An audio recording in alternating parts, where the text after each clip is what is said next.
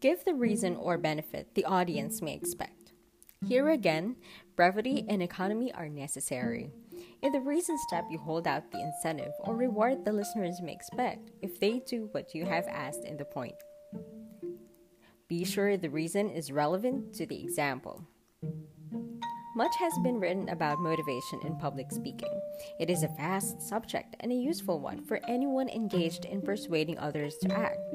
In the short talk to get action on which we are centering our attention in this episode, all you can hope to do is highlight the benefit in a sentence or two and then sit down. It is most important, however, that you focus upon the benefit that was brought out in the example step.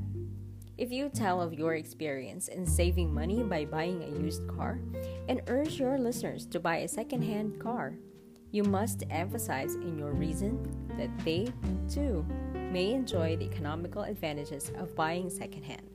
You should not deviate from the example by giving as your reason the fact that some used cars have better styling than the latest models.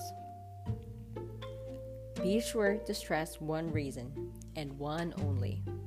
Most salesmen can give a half dozen reasons why you should buy their product, and it is quite possible that you can give several reasons to back up your point, and all of them may be relevant to the example you used. But again, it is best to choose one outstanding reason or benefit and rest your case on it.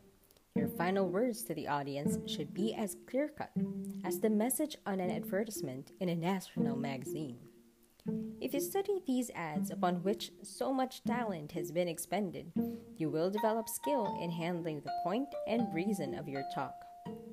No ad attempts to sell more than one product or one idea at a time. Very few ads in the big circulation magazines use more than one reason why you should buy.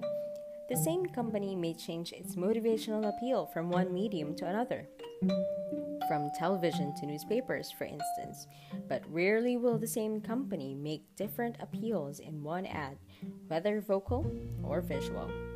If you study the ads you see in magazines and newspapers and on television, and analyze their content, you will be amazed at how often the magic formula is used to persuade people to buy.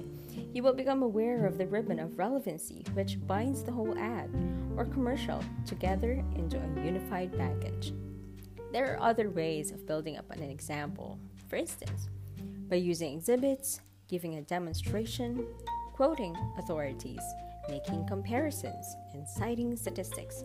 These will be explained more at length in the next chapter, where the longer talk to persuade will be discussed.